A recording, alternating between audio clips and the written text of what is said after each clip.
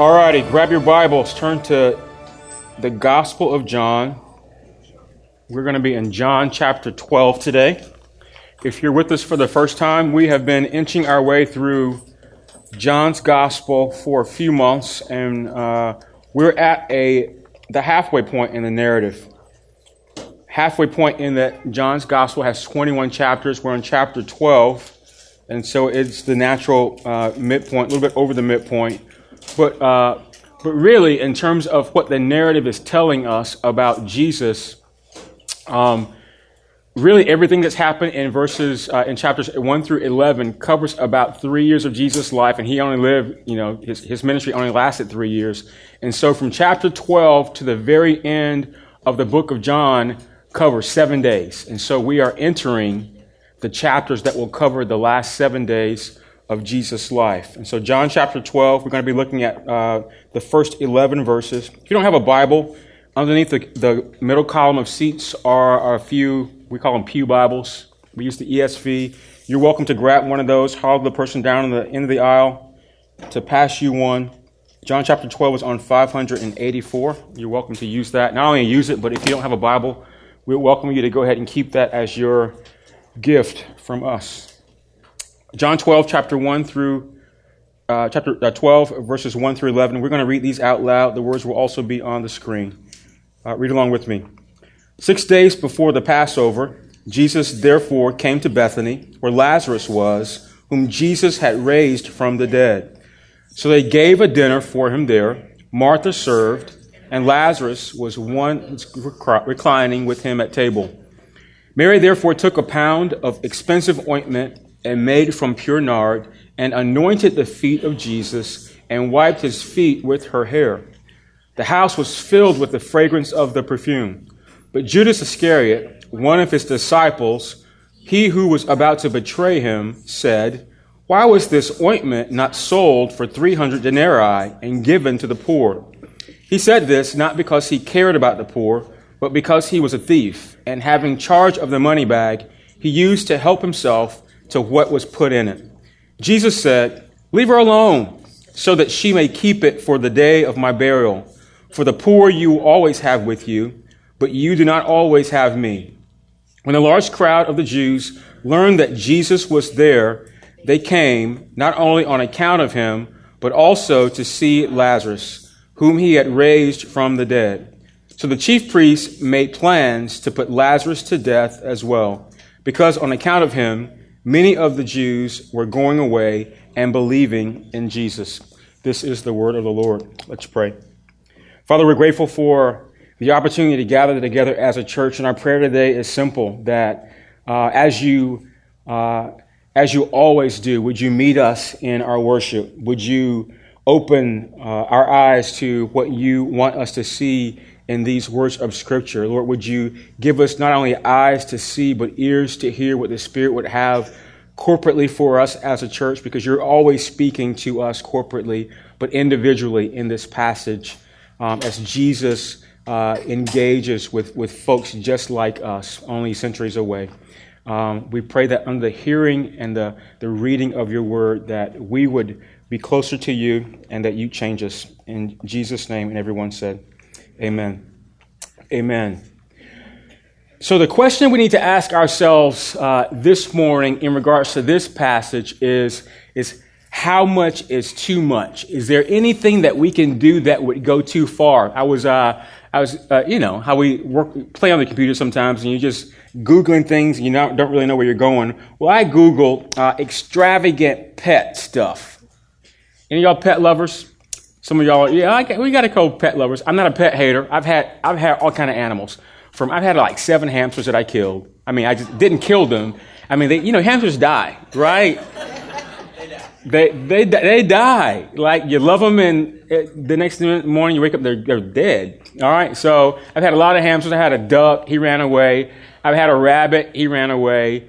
I've had several dogs. I've even had a cat that had kittens, and I wish they would have run away, but they didn't. And so I love animals, but there are some of you that are a little over the top in regards to your love of animals. And so this one site that I saw, the title of it was 10 over the top gifts that you can give to your dog. And here's the first one. Is this, all right, it wasn't just dog. This was a suit of armor for a guinea pig. The story was that a man had a guinea pig that he loved, and the guinea pig died. And the man, in commemoration of his guinea pig, made this suit of armor, and then he put it on eBay and auctioned it off, and look how much it amassed. $24,300. So if you got a guinea pig, you could actually probably find this somewhere and love your guinea pig to death. All right, next slide. This is a fairy tale dog house. It comes with multiple floors, a basement, and you can have maid service. You can take off the top and do all that you need to do in terms of cleaning it up. This is for your dog who thinks he's royalty. This is from bestfriendshome.com, and it retails custom made for $2,680. Next slide. This has got to be my favorite of all of these little gifts. This is for your dog. That's an athlete, and it's one of those days, it's your off day, but your dog still needs to get his workout in. And so you get him on the doggy treadmill. C-Spot Run treadmill, only $489, $989 to the biggest bidder. Thingsforyourdog.com. I mean, that's clever. Next slide. This is for now some of y'all have dogs like this. This is for your dog that's too old to get up the steps, and you got to help him get up. And you don't want to do that. Or for your dog that's just plain out lazy. So this is the doggy stair lift. This is a prototype, so it's actually not on for sale yet, but they're assuming that they can get about $8,000 for this. I don't know about that one. Next slide. This is the cutest dog amongst the crop here. Human-sized Swarovski crystal-studded bathtub. And if that isn't special, I don't know what is.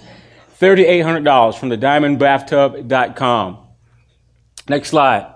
For you cat lovers, this is like a hamster exercise wheel on steroids. The toy go round cat wheel for $375 by the cat wheel company, fancy.com. Next slide. And lastly, I think this is the last one. One more slide. Is that the last one, David? All right, that's the last one. How much is too much? Jonathan and I were driving through Kingstown yesterday, and it's not just animals that we are over the top about. I saw for the first time a Tesla in the DC area. You guys know what Tesla is? Tesla is this really innovative fully electric car that the beginning price is $101,500. I mean, that's where it begins. And I saw one right here in Kingstown. I think very much in the same way, we have to ask ourselves, based upon our text today, can we be too much into Jesus? Is there anything in regards to Jesus, who he is, how we worship him, that might be over the top? And that really is what the situation that we come into John 12. We have this maturing group of people that have walked with Jesus, that have bought into his message, that are being discipled by him, and they encounter Jesus in very special ways, all of them responding differently in the midst of celebrating a very important event, Jesus raising his friend Lazarus from the dead. One person in this group, their response was over the top. And of course, that's Mary. Mary does something that many people in that setting thought was way too much for her to do. What I would offer you is in the text today, we see Mary not just doing an event that just fills space in this narrative of Jesus, but what we see is true devotion. And that really is the direction that I'm going in my sermon today. Here's the question for us. What does it mean to be devoted to Jesus Christ? What does it mean for us to be devoted to Jesus? Verse 1.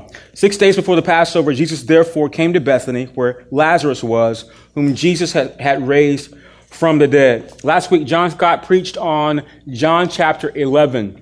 And in John 11, we see that Jesus literally gives new life to his old friend Lazarus. Lazarus had gotten sick. his sisters, Martha and Mary, send word to Jesus, hey, Lazarus is sick, and he might not recover from this if you don't come. And eventually, Lazarus dies. Now, Jesus, because he had intention behind this, basically says these words, Lazarus is sick, but his sickness will not end in death. And those around him didn't really understand what that meant. But what Jesus was saying in very short words was, God is going to glorify himself, and he's going to glorify me through Lazarus and all that's happening in Lazarus' life. So Lazarus dies, and Jesus delays. Jesus delays. He delays from going to the wake. He misses the funeral. He misses the reception with the fried chicken and the mashed potatoes and the potato salad and the green. Y'all never been to a party like. This is what my culture does after funerals, right?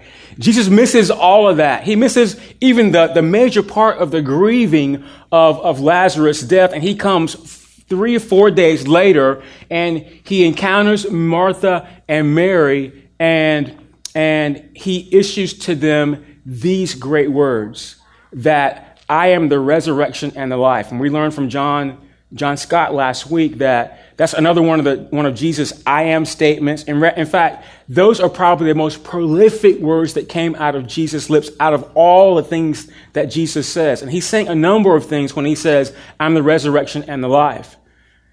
He's saying, I'm the one that actually gives you life. And not just life here on the earth, but life to the full, eternal life. He goes on to say, though a man may die, he'll live forever if he trusts in me.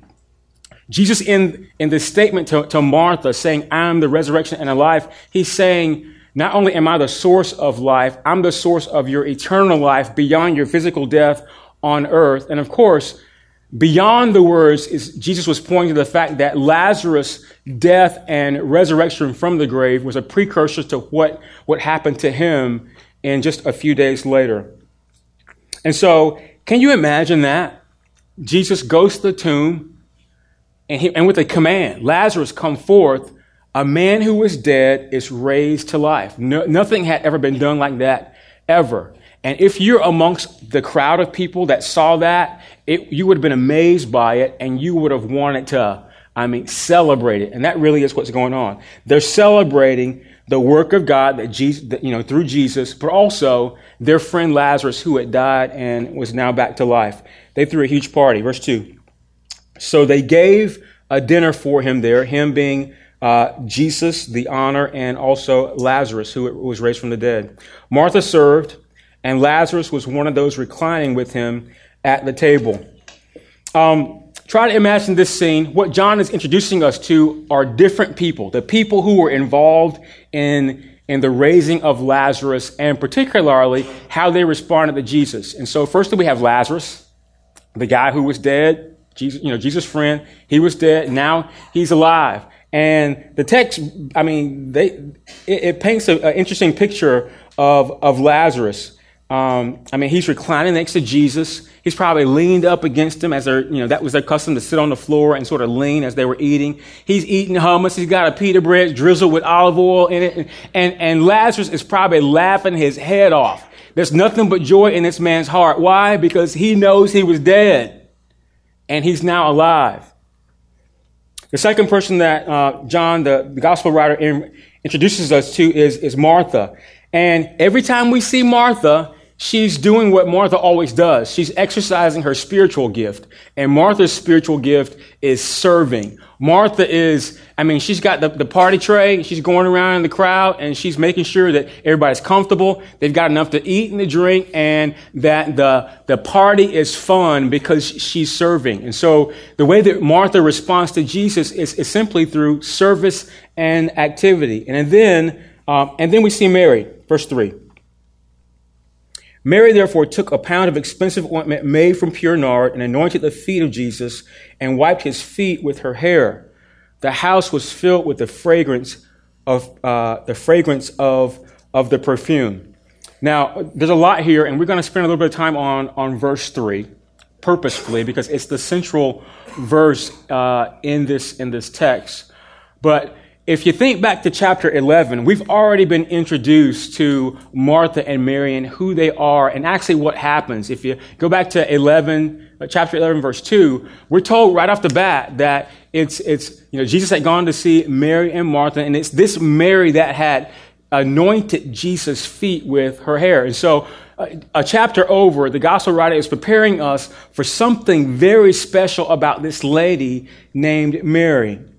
And what does Mary do? How does her encounter with Jesus and her response look every time we see her?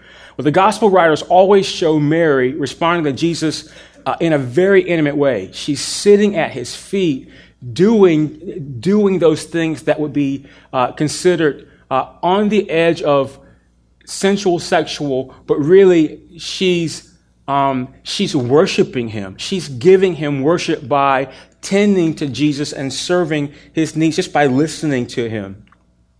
And so it's Mary's response that lets us know that there's something more than just a party, a resurrection party going on. And actually, if we look into Mary's life and her actions from her, we kind of get the sense that this is not just a resurrection party. She knows that this Jesus only has a few more days on earth and that he is eventually going to die for the sins of the world. We don't know how Mary knows this, but her actions help us know that she knows more than even the closest disciples here in this text. I would offer to you that this is one of the most dramatic pictures of an outward devotion to Jesus that we see in Scripture. Three things I want to pull from verse 3. Firstly, that devotion is costly or it's sacrificial. Devotion requires humility. And thirdly, the intimacy of devotion. So let's look at those. We're going to be in verse 3 for a couple minutes. Verse 3, Mary therefore took a pound of expensive ointment made from pure nard and anointed the feet of Jesus and wiped his feet with her hair. That's a weird word, nard. I mean, it's even fun to say, nard. Say it, nard. Most of y'all have never said that word before, right? And so nard was this pricey, expensive, fragrant ointment or perfume that originated in the Himalayas. And so even to get it to the Middle East would have been, I don't know how they would have gotten it, okay? But it was rare. And so although you had it, you could find it, everybody didn't have it because it cost a lot of money. It was typically stored in alabaster jars or boxes. And the alabaster was simply a type of marble. It wasn't porous. It could hold pure substances like this nard and keep it in its pure form. And so nard was only used for special occasions. And so Mary breaking this out says to us that she thought this was a very special occasion. Not just the resurrection party, but Jesus being there and the occasion of her anointing his feet with that oil. We read in verse 5 that this particular nard was worth 300 denarii. And so there's probably a footnote in your Bible that says 1 denarii is worth a day's wage. And so think about that. What she had in her hand that she was pouring on Jesus' feet was worth 300 days' wages. That's almost a year's salary for the typical person. This wouldn't have been something you could just go to the kiosk at the mall or any perfume store. You couldn't have just gotten this nard from anywhere. I mean, this would have been like taking a trip to Manhattan, walking down the most expensive strip, in New York City, and asking for it, and the counter clerk going behind, opening up a safe and pulling out what you wanted because it was locked away. It was that expensive. Think about this in today's economy. We live in Northern Virginia, the DMV area. We live in the second highest regional cost of living in the country, parts of Hawaii being the top. We live in we're number 6 on the list of the most expensive places to live. The average income for our little area here, right here, Alexandria, Arlington, this area here, is between $73,000 and $86,000. That's average. So that means that some people are making way above that. Some people are making a little bit below that. But you got to make a little bit of money just to live here, right? Y'all know that. So imagine you're at a neighbor's house. They break out some champagne. And this champagne bottle costs $73,000. We'll go to low end. $73,000. What's going to happen? Your lips going to fall to the floor. It's like, oh, my gosh. I can't believe they're doing. I mean, this party is way off the chain, right? I mean, you're going to have those kind of thoughts. And surely that's what's going on here behind the scenes. They know nard. They would have smelled it. They would have seen the alabaster jar box. They would have known Mary's bringing out something special. Something is going on here. All right. They would have known that that was going on.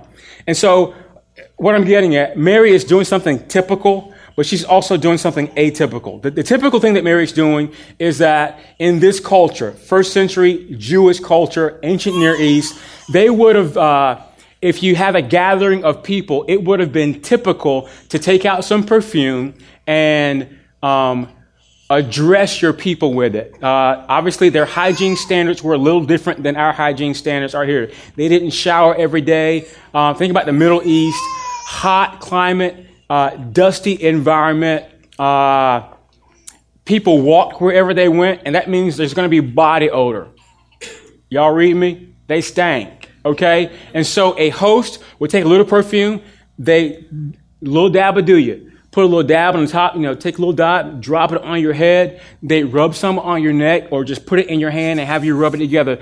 And that sort of lifted the stank up out of the congregational atmosphere, so to speak. That's not what Mary does. What Mary does is atypical in that she doesn't just a little dab, a do you. Mary takes the whole bottle, all the contents, and pours them on Jesus' feet. And then she uses her hair to sort of rub it in. Most commentators say that to even have this nard, Mary, Martha, and Lazarus, who were brothers and sisters, they were they had to have been wealthy. And if not that, Mary had taken what was a special treasure given to her by a family member or possibly even her dowry that was supposed to be used as a gift towards her wedding. And she was giving this in worship to Jesus. Whatever she had in her hand, everyone knew because they were there and they would have known this. She had something of inestimable worth. I mean, you couldn't have put a value on it and what she was doing. And so Mary is saying something and not saying something in what she's doing. First of what she's saying is there's no cost that I'm not willing to pay. There's no price that's too high for me to worship my Jesus. There's nothing that I would not do or nothing that I wouldn't give that I have of my own person that I wouldn't give to honor who he is and what he's about to do for me. That's what she's saying. She's also not saying some stuff. She's not saying, Jesus, I'll worship you, but I got some conditions. Don't ask about my wallet. Don't ask about my bank account. Don't ask me to give. Don't even talk to me about tithing and offering. I don't want to hear that. She's not saying those kind of things. She's not saying, I'll follow you as long as it doesn't cost me too much. She's saying, no cost, no sacrifice is too great. Devotion in any form or fashion is always accompanied by great sacrifice. If you're a parent here in this room, you know that to be true. Your kids from the very lowest age all the way up to, mine are only teenagers right now, but I hear that even after they go to college, they still come back. And if they don't come back, they're still like causing you to sacrifice, right? School has only been in for 4 days. And I've been giving out checks like every day. And this is not just a monetary thing. It's a sacrifice in terms of our time and our commitment and of our compassion and of our quality time. There's so much that we sacrifice as parents. Those of you that work in corporate America for the military, really any job that that you're in. I mean, it's not just a job to you. You're in it because you want to be in it. You're gifted to do it. You're called to it. There's a sacrifice that you have to adhere to, that you have to be willing to give to be involved in that endeavor. And definitely if you're a devoted disciple of Jesus Christ, if you're someone that wants to be with Jesus in order to be like him, then our discipleship is marked by great sacrifice. A life of devotion is marked by sacrifice, but it's also marked by humility. Let's read this verse again. Mary therefore took a pound of expensive ointment made from pure nard and anointed the feet of Jesus and wiped his feet with her hair. This is a familiar story. Those of you who have been in the church for a little bit, been a Christian for a little bit, you've read this story. And sometimes when we read a story, it can become also familiar that you miss the nuance of what's actually said. And it's easy to just say, yeah, this is Mary. This is the Mary that Mary of Bethany who knelt down and used some ointment and just wiped her hair on Jesus' feet. And we can think that's just what she did. But peel back the curtain. That's unusual. Okay, it would be unusual in our culture, right? It was actually very, very unusual in the first century Judaish culture. There's a couple points here. Not that this was just an intimate act. I'm getting to that. But here's the very obvious point. Feet stink, right? So you got stinky body odor, but also feet stink. Feet stink in any culture. They have from the beginning, when God made Adam and Eve, their feet stank. I believe that, okay? And, case in point, some of you know my family moved. We moved like a mile away from Kingstown, right over here to Hayfield Farms. And my wife and I are sharing a closet. Actually, it's my wife's closet, and she gave me this much space for all my clothes to fit in. And there's this high shelf that she can't do anything with because she can't reach it. And so I put some of my shoes there. Do you know she had a nerve? One day I walked in the closet. She had a nerve to put one of those little Glad incense things in there. And I was like, what is that? And that's not it. The next day I came back, she had one on the top and she had one on the lower level. It's like, what is she trying to say? What was she saying? Well, she was saying my shoes stank. But in order for my shoes to stink, that means my feet were stinking. Your pastor's feet stink, but yours stink too. Feet stink in any culture, but particularly in this first century Jewish culture, the feet of men and women were both disgusting and demeaning. So much so that it was written in the law. Even slaves who had to do all kinds of demeaning things weren't required to do anything with a person's feet. So this is what Mary does. Mary draws near to Jesus. She uses her hair to anoint his feet with oil. And what Mary is saying with this, it's such a vulnerable act of humility here. She's saying the lowest part of Jesus, because Jesus, he had the same feet. Jesus was completely human. His feet stank. The lowest part of Jesus is worth the highest honor that I can give him. I'm going to take my hair. The glory of a woman is her hair. It's how God adorns you, ladies. I'm going to take the glory that God has given me, and I'm going to take the most expensive thing that my family has, and I'm going to wipe it on the lowest part of my Savior. She's saying, I'm willing to sacrifice any and everything to follow in the steps of my master. A lot of times we mistake humility. We get it wrong. We think that humility is saying, I'm a nobody, I'm worthless, I have no value. But that's not humility. That's just thinking lowly of yourself. This is true humility. Not thinking less of yourself. It's thinking less about yourself. The very best book I've read on the topic of humility is C.J. Mahaney's book of the same title. He says it's humility. He says Jesus is the greatest demonstration of humility in that the way that he lowered himself, like Philippians says, God ushered him into greatness. And so this is humility. It's thinking less about yourself. CJ says humility is recognizing who you are in light of the holiness and the glory of God. He's up here, I'm down here. He's creator, I'm creature. True humility is being less preoccupied with yourself. It's a willingness to let go of your rights. It's a willingness to let go of your greatness before others. And I think that's what Mary does. So true devotion is marked by sacrifice. True devotion is marked by humility, but it's also marked by intimacy. Let's look at verse 3 one more time. Mary therefore took a pound of expensive ointment made from pure nard and anointed the feet of Jesus and wiped his feet with her hair. The house was filled with the fragrance of the perfume. This is an intimate act. Mary lets her hair down. And here's the point behind that. Culturally, a woman in first century Judean culture never let her hair down in public. This is a party, and there's all kinds of people there. In fact, a woman in this culture would not have let her hair down except in the privacy of her own home, and oftentimes in the privacy of her own bedroom with her husband. And so you can see what she's doing is very intimate. So much so, there are some in this setting that think what Mary is doing is offensive. As we look at Mark's gospel that shares this same account, she's rebuked at this dinner party. She's scolded because they're thinking, what you're doing it's offensive and it's also scandalous. They thought it was too sensual. We live in a sexed up culture. Everything is sensual, from selling cars on TV to you all seen Hardee's commercials?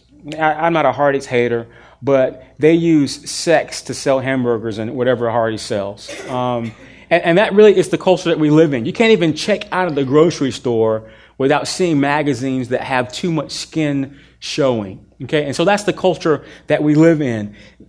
This was not what that was. This was an intimate scene, but it wasn't sexual. It was the kind of intimacy of you and your best friend or you and your spouse where you can be yourself. You can, so to speak, let your hair down, not guard your words, and be who you are without the worry of condemnation or someone questioning what's going on in your heart or what you're saying.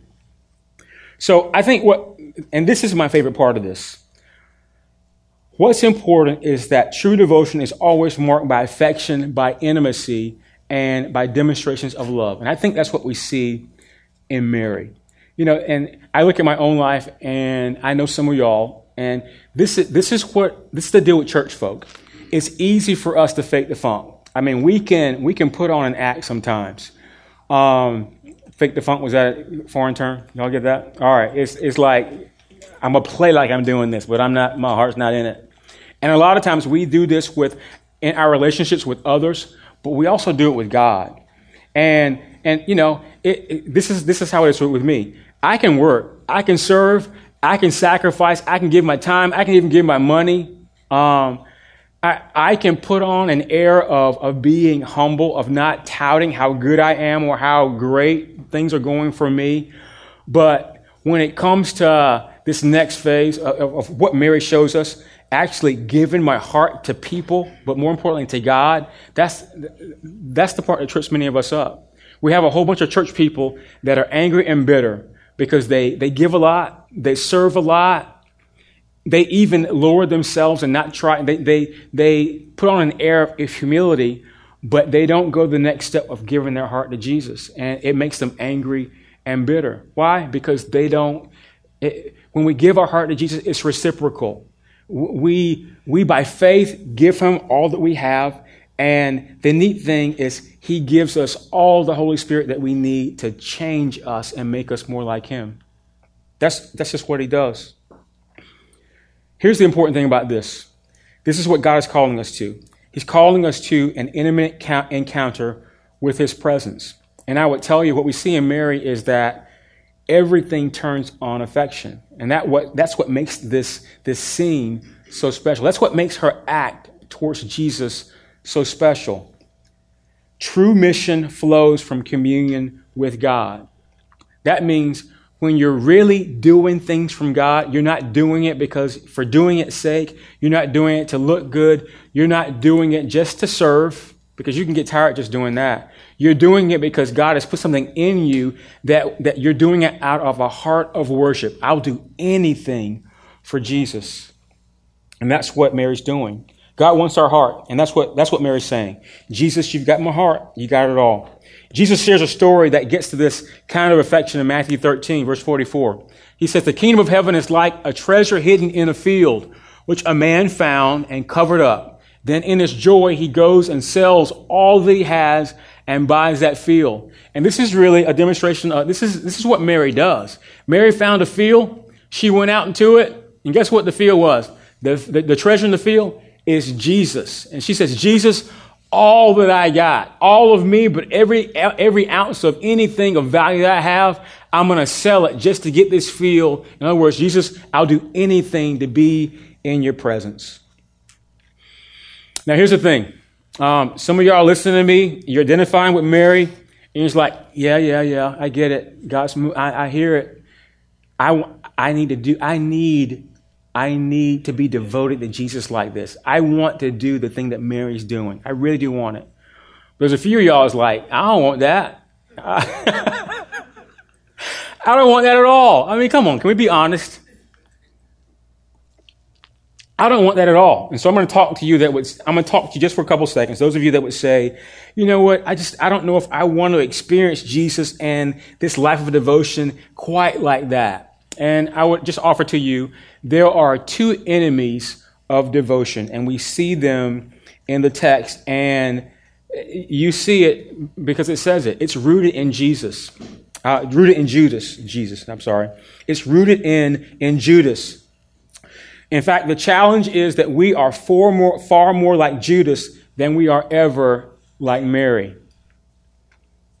And this is not an indictment or a rebuke on our devotion or the things that we try to give to God, but rather it's an invitation. It's an invitation to put off all the ways that we are like Judas in this text and, of course, how we see him in Scripture, and to receive the life that God is giving us instead of the choice of death. Verse 4 and 5. But Judas Iscariot, one of his disciples, who was about to betray him, said, "Why was this ointment not sold for 300 denarii and given to the poor?" So the first lie or the enemy of devotion is moderation. And this is what moderation says.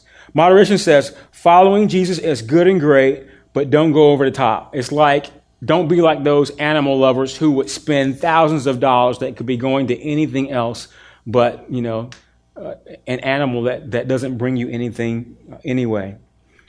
This is the sentiment of those who say, I'll come to church, but don't expect me to come every week because I got things to do.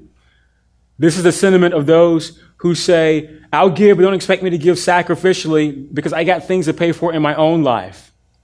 This is the sentiment of those that say, I'll participate in a missions project maybe one time, but don't expect me to live a life devoted to missions or a missional lifestyle, trying to reach my neighbors and those at work and those that I play around, because that's just way over the top. That's taking it beyond where I can go.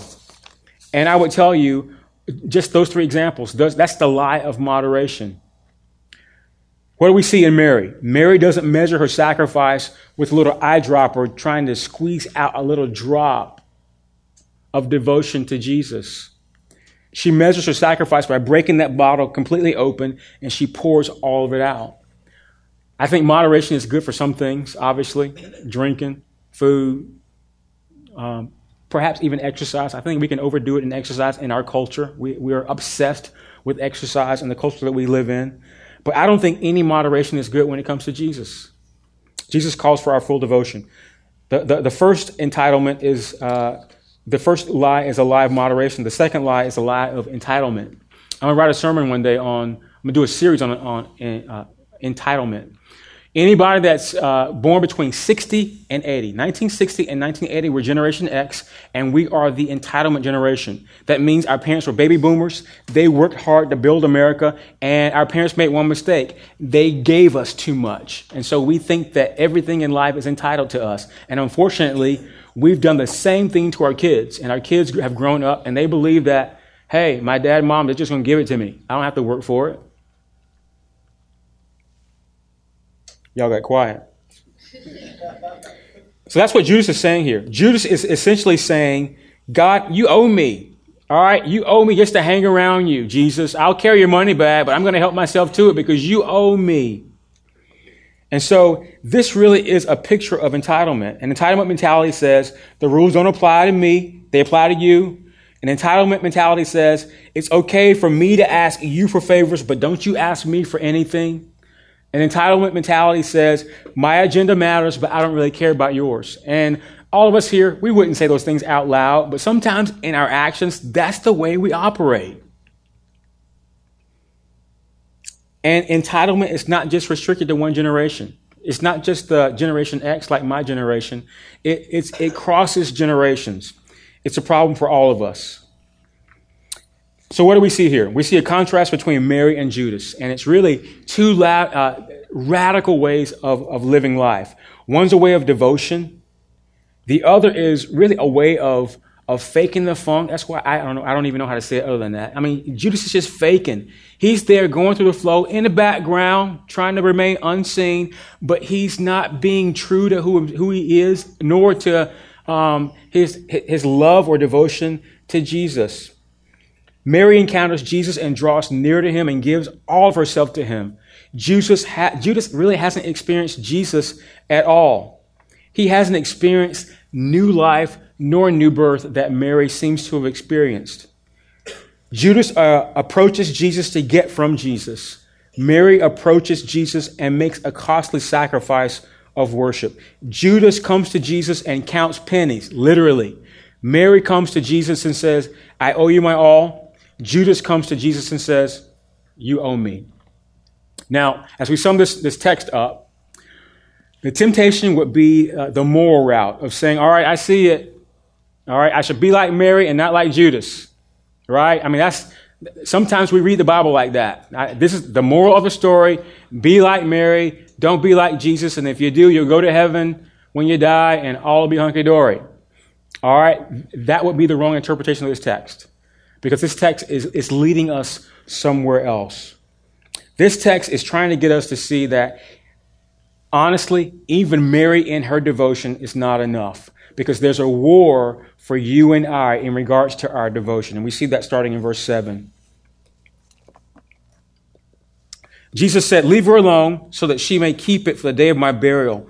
For the poor you always have with you, but you'll not always have me. And so all this drama is unfolding. The perfume is in the air. Everyone is aghast at these actions that Mary takes.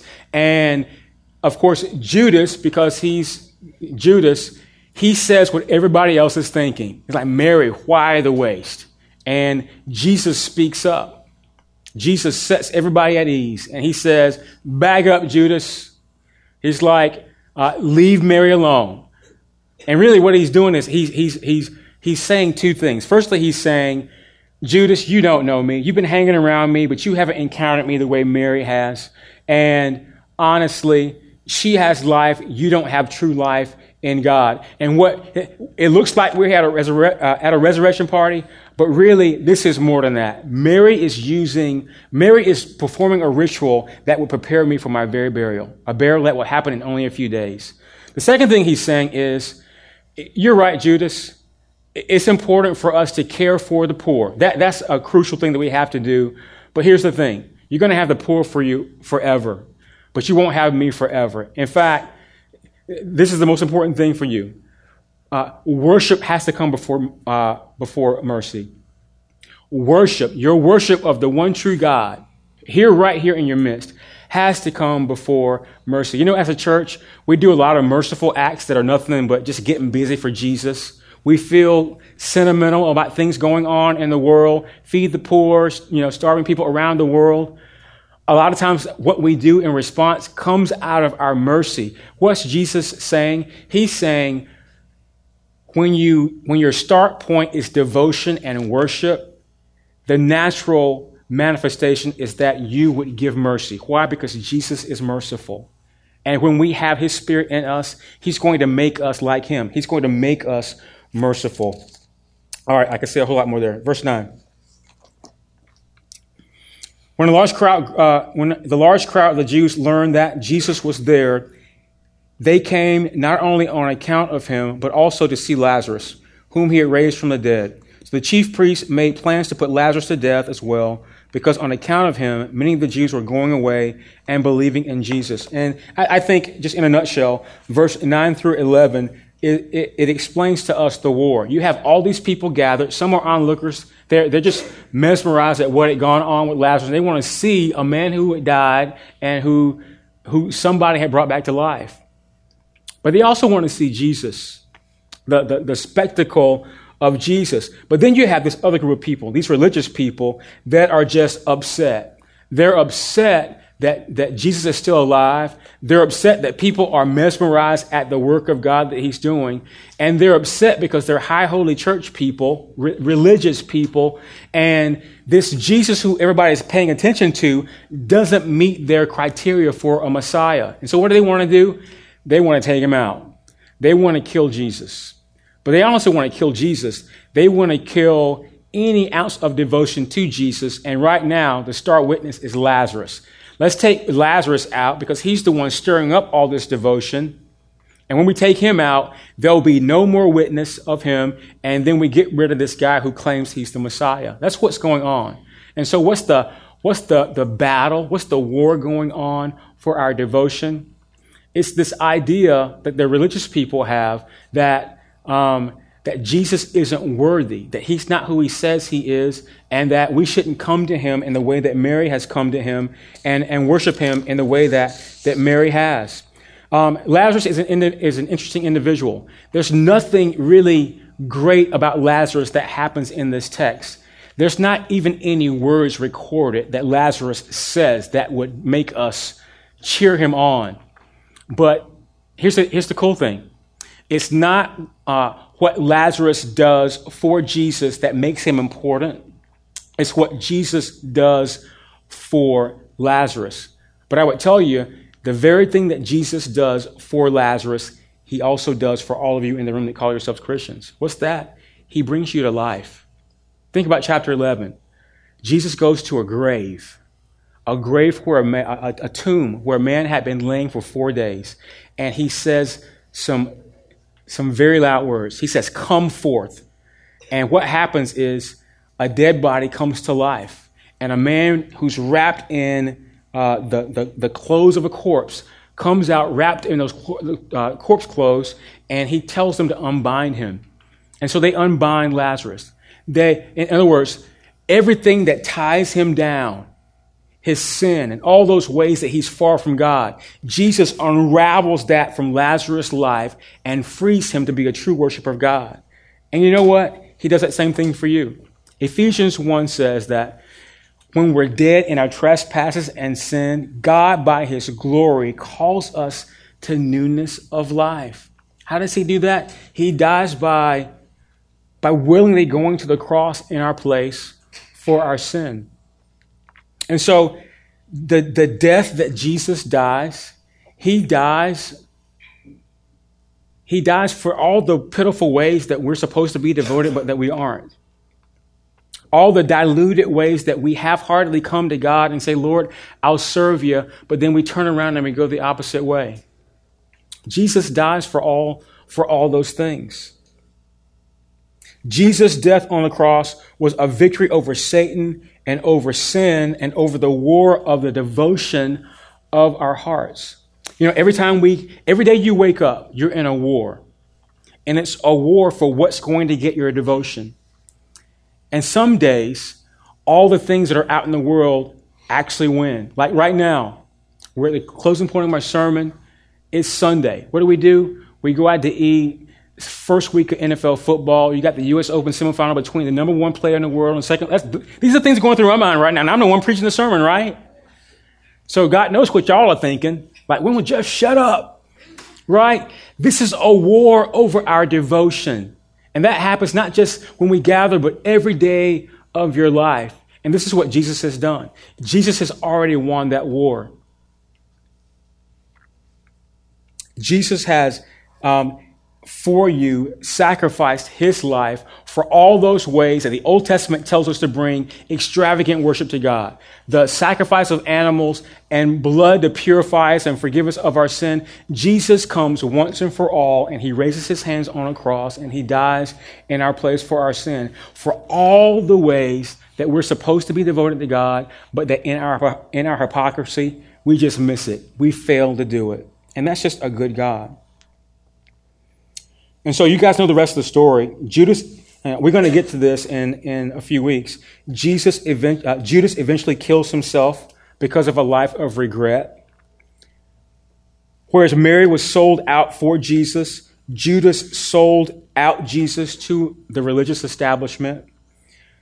But what we should see in regards to Judas is that his suicide, him going and hanging himself on a tree, that wasn't just a one-time event. There were several actions building up to that. It was an ongoing process where a choice was given to him every day.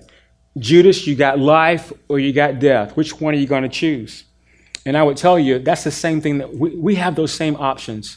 We have the options of life and death. Here's a couple of options. The Mary option is demonstrate a life of sacrifice, humility, and intimate devotion to Jesus. Here's the other option. Be like Judas. And I don't want to vilify Judas because Judas is just like us. And here's how Judas is just like us. He's just part of the status quo. He's waking up, and instead of purposely giving his devotion to Jesus, he wakes up and he's thinking, all right, what can I do to satisfy myself? Judas wakes up and he lives life in the shadows. He's going along with the flow. Those are the two options. But here's the invitation. Jesus invites us to live in his presence. He's opened up a way for us to be devoted followers of him. He's taken all of our pitiful devotion and he's crucified himself to a cross for it. We deserve the punishment because of our hypocrisy, yet Jesus takes it upon himself so that we can step into life with God. Let's pray. Lord God, would that you would make us like Mary, not from a moral sense, but from a true sense, that we would encounter Jesus, who presents himself as God, the second person of the Trinity. Would that you would incline us to see in Jesus someone worthy of our greatest sacrifice, all those things that are valuable to us, not just money, but our time, of our commitment, of our service. Would that God would make us people who would lower ourselves in humility to the greatness of Jesus. That in Mary's example, we would see him high and lifted up. And even the most debased part of him, we would come and give the highest honor, everything that we have. Would that we would be people who would be intimate with Jesus, not in a sexual, sensual way, but in a way that allows us to metaphorically let down our hair, be ourselves, and love the God who loves us more. Jesus, even as we say these words, we love you, we need your help. Help us, Lord. Help us not to treat this passage as another moral story of a person who needed Jesus more than he needed them. Lord, help us to see ourselves, even in Judas' life, and purpose to cry out to God for help. Help us, Lord, to love you. We pray that in Jesus' name.